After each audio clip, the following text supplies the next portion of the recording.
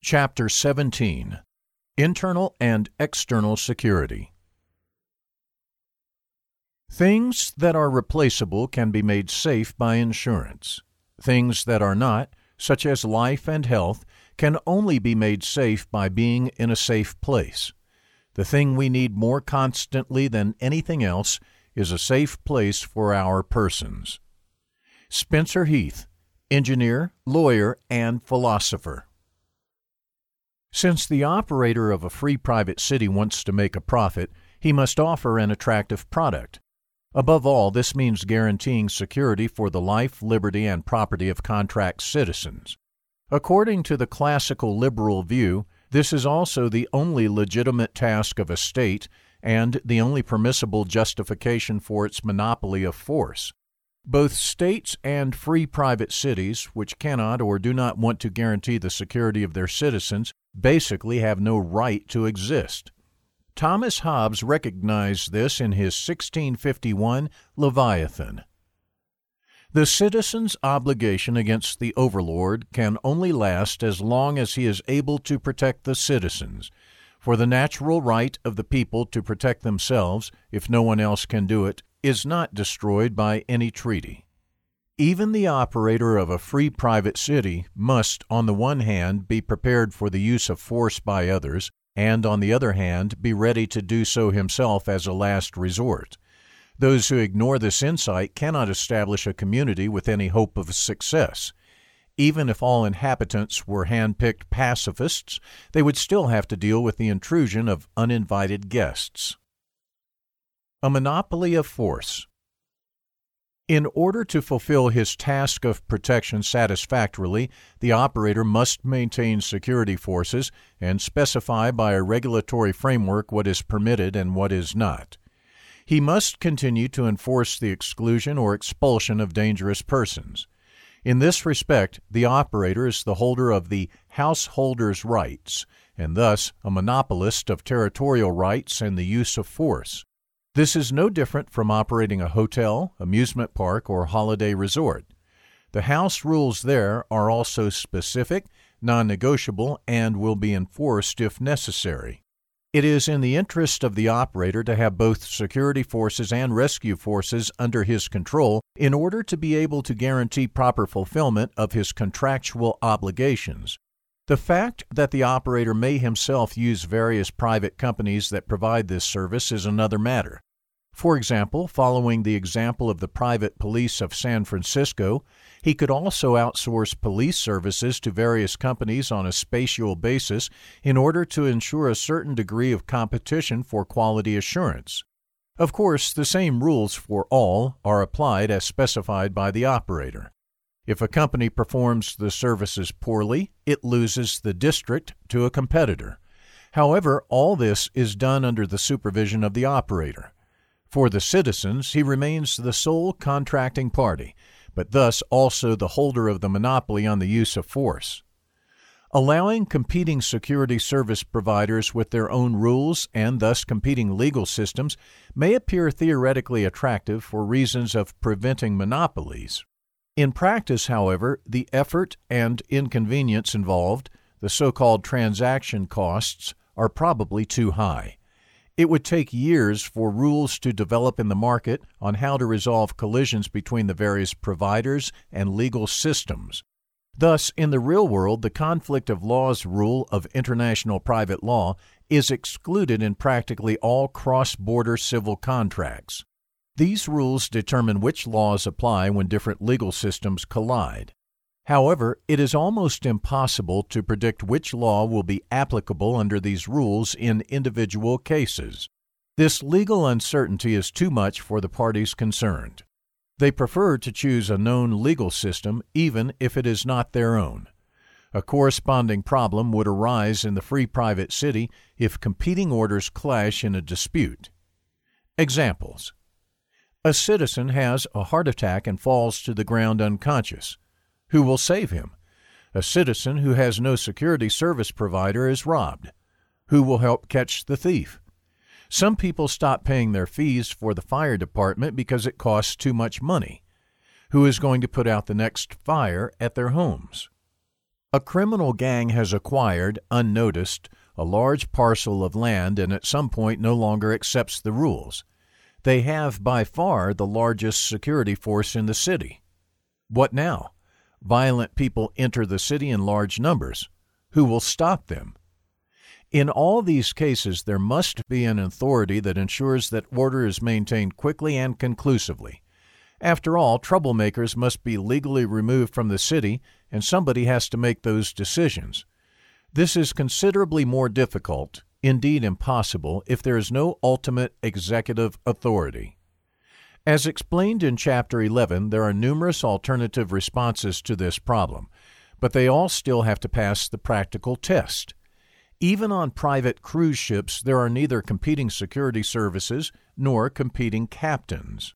However, if models without a monopoly of force are going to function in the future, they will also have to prevail in the market of living together. Any abuse of power by the operator is unlikely due to having paying customers with an enforceable contractual position and the availability of alternatives, competition. If the operator has an interest in covering up certain events because they are detrimental to his reputation, for example, if security forces have shot a resident, it could be agreed from the outset in the citizen's contract that external agencies must be called in to investigate specified kinds of incidents, or that such an investigation can be demanded by the citizens. If the security situation is bad, or if the security forces regularly exceed the powers granted in the citizen's contract, the city will not be successful in the long term. New customers will keep their distance, contract citizens will emigrate, and the value of the operator's business will decrease, not increase. There are therefore sufficient incentives for the operator to behave in accordance with the contract, including the use of its monopoly on force. Once the model of free private cities has proven itself profitable, then other competitors will inevitably appear on the scene. This is the best guarantee for the residents that the respective operator will not abuse his position of power. Apart from that, the right of every contract citizen to self-defense and the corresponding support of third parties against attacks, as well as the corresponding right of citizens' arrest, remain unaffected or expressly guaranteed by contract. This includes that every citizen of the contract can hire additional security services at his own expense, which can also exercise these rights. This corresponds to current practice in most countries. Private police. The operator will therefore establish a private police force. Whether he sets them up himself or uses one or more private security contractors is irrelevant. The police should also serve as a point of contact for visitors and residents and as a mediator in minor disputes, comparable to the bobby or schutzmann. These were a reliable part of the social order in the England and Germany of the past. Since he was responsible for a particular residential area, he knew the citizens and they knew him. Such a model creates trust and stability. It is important that the policemen are friendly and service-minded. After all, they are paid by the residents' contributions. Some members of the police and fire department can complement each other and support each other in the event of an emergency. Border security tasks can also be performed by these forces.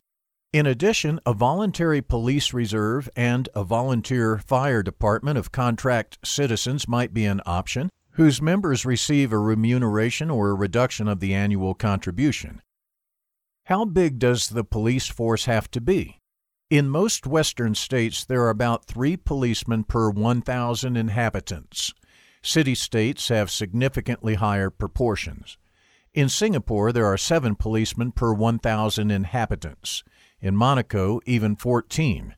Monaco is nevertheless a special case because it has a pronounced need for security due to the large number of especially affluent inhabitants and the practically open border to France.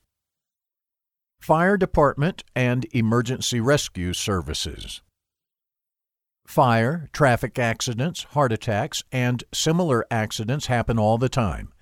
To let a house burn down because the person concerned has not concluded a fire department contract, or to leave a seriously injured accident victim on the road because he has not taken out emergency insurance contradicts the basic idea of the free private city, namely the protection of life, liberty, and property of its citizens. In this respect, the operator will provide the corresponding fire department and emergency rescue services as part of the mandatory package and include their coverage in the basic fee, especially as visitors should also be able to enjoy these services. A conceivable alternative would be to oblige the residents to provide evidence of insurance covering the corresponding risks and costs similar to a motor liability insurance. Enforcement of rules. Consistent enforcement of the rules is of paramount importance. The corresponding strategy has become known as the zero-tolerance principle. This means that all offenses, even minor ones, will be punished immediately and vigorously. In particular, multi-ethnic immigration societies such as the cities of New York, Monaco, or Singapore implement these principles and are therefore relatively safe places despite their high population density and diversity. In this respect, free private cities have examples to go on and do not have to repeat the mistakes of Western democracies, which devalue their own rules and principles out of misconceived liberality. Instead of making a large number of behaviors punishable, but then only penalizing them selectively, it is better to set a few clear rules, the violation of which is consistently punished. The assertions of Western sociologists and criminologists that stricter penalties do not act as a deterrent can be confidently ignored, especially since they are not based on a sound empirical foundation, but on ideological thinking. If you take the motorway from Germany to Italy through Switzerland, you will notice the following. In Germany and Italy, speed limits are not observed by many traffic participants.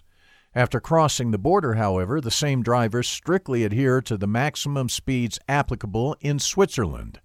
The simple reason is this: Switzerland imposes draconian penalties for driving too fast.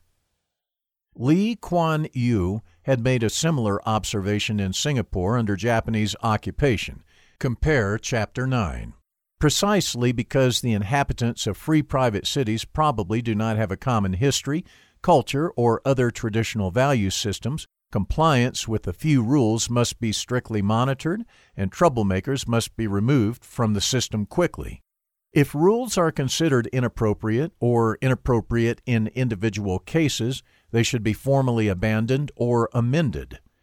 If the agreed rules are not enforced, or only rarely enforced, in a society, more and more people will ignore them. It is in human nature that the number of people will increase who will test how far they can go with impunity. Some get away with it, others don't, which many citizens find unfair. You only get multiple or intensive offenders if their offenses were not punished or not effectively punished the first time. Otherwise, they would either be in prison or would have been expelled. Expulsion as the main sanction. Aside from the pre-selection of immigrants, expulsion is the most important tool for navigating the development of the city's security. As in school and work, it only takes a few brutes to easily destroy the overall climate in a city. Everybody makes mistakes. But whoever persistently disturbs the peace, becomes aggressive or criminal and violates the rules, that is unwilling or unable to fit into a community, must be removed from it. The same applies to persons whose declared aim is to destroy the community or to replace it with another order. It is absurd to accept such people. The best cannot live in peace if the bad neighbor doesn't allow it. So the bad neighbors have to go to make sure people can live in peace. Otherwise, the good ones will be driven out and the bad ones will catch up with their peers. It is one of the mistakes of today's states that they make practically no use of the means of expulsion, which in earlier times was, with good reason, the main sanction of a society under the term banishment. Free private cities that act according to the zero-tolerance principle thus do not become police states, but, on the contrary, places where a law-abiding citizen can live for years without even having any contact with the security forces. Functioning communities must separate themselves from those who pose a threat to the existence of this community.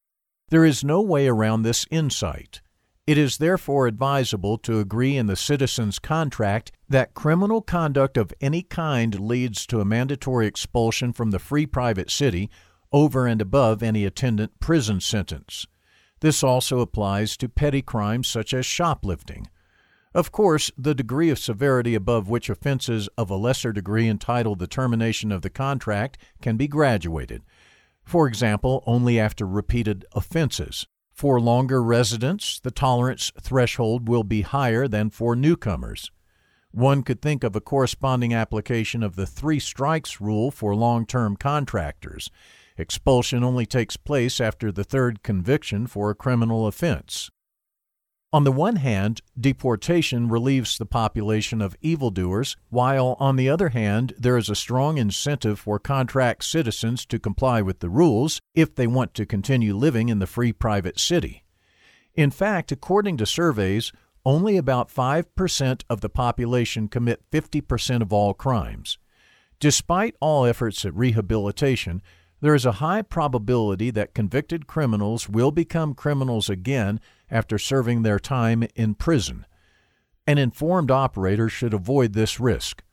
Over time, this leads to a positive selection, which then requires less and less police intervention. In addition to crime, non-observance of arbitration rulings, giving false information during the admission procedure, and of course non-payment of contributions, can also be reasons that entitle the operator to terminate the contract and thus to withdraw the resident's permit. The offenses liable in expulsion must be listed in the citizen's contract. The operator of the free private city even has an advantage of not having to grant its own citizenship. Every contract citizen already has a nationality and therefore a place to which they can return if necessary. By signing the contract, for example, the applicant may agree to leave at his own expense for his home country or a place of his choice in the event the contract is terminated. If, in the future, free private cities grant their own citizenship or comparable status, and children born in the city become criminals once they reach the age of majority, this is not an insolvable problem either. Convicts may be located in special areas which the free private city has leased from other countries, whereby they have the right to leave at any time, provided they are admitted elsewhere. They shouldn't be allowed back in the free private city, however. The control of the quality of the inhabitants through the possibility of expulsion, as well as selective immigration, will lead to a climate of security and mutual trust, not to mention the economic advantages resulting from increased social capital. And this will occur even if the inhabitants have different ethnic, cultural, and religious backgrounds. Over time, a sense of community is likely to develop, possibly combined with a kind of pride in being a citizen of this particularly safe and civilized free city. The security organs of the host state.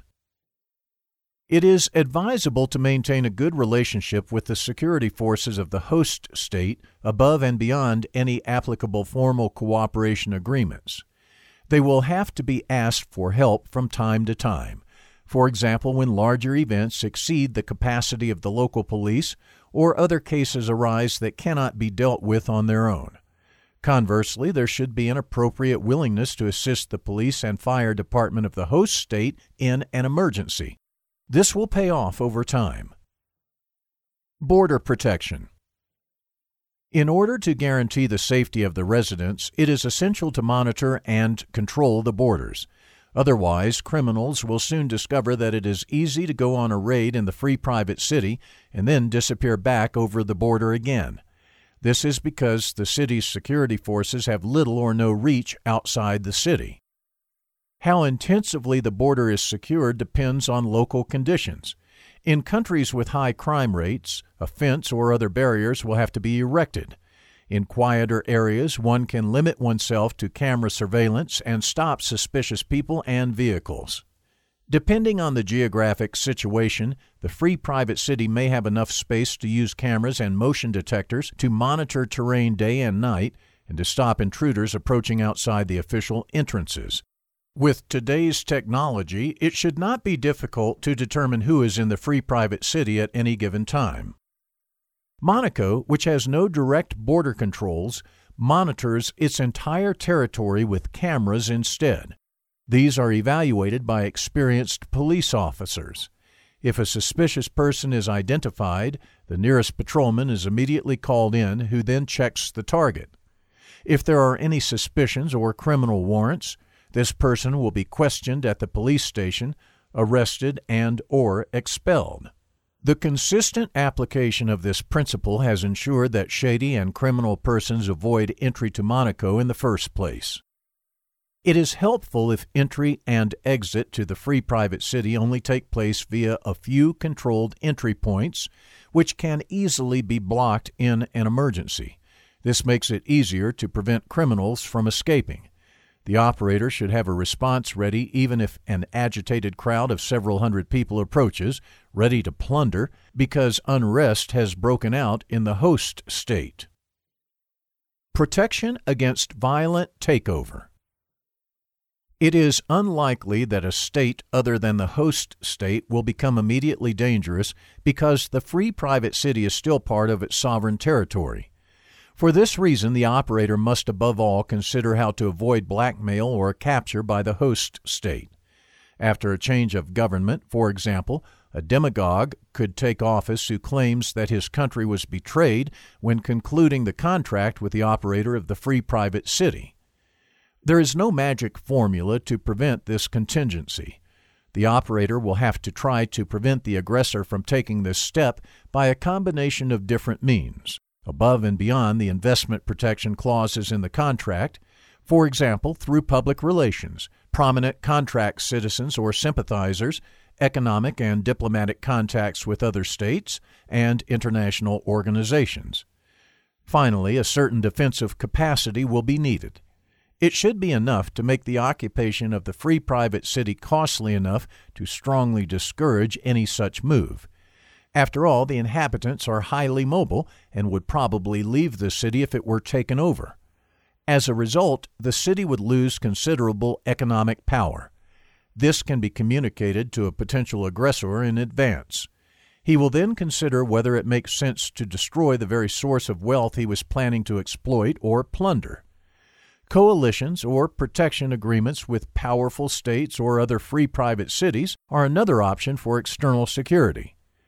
In the longer term, economic power leads to military power anyway, as the examples of Venice, Genoa, and Singapore show. The combination rich and weak, on the other hand, has little chance of lasting survival. This defensiveness is accompanied by non-interference in foreign disputes. This is good for financial reasons alone, but also because the causes of the respective conflict and the justification of the opposing parties' positions usually cannot be adequately assessed from a distance.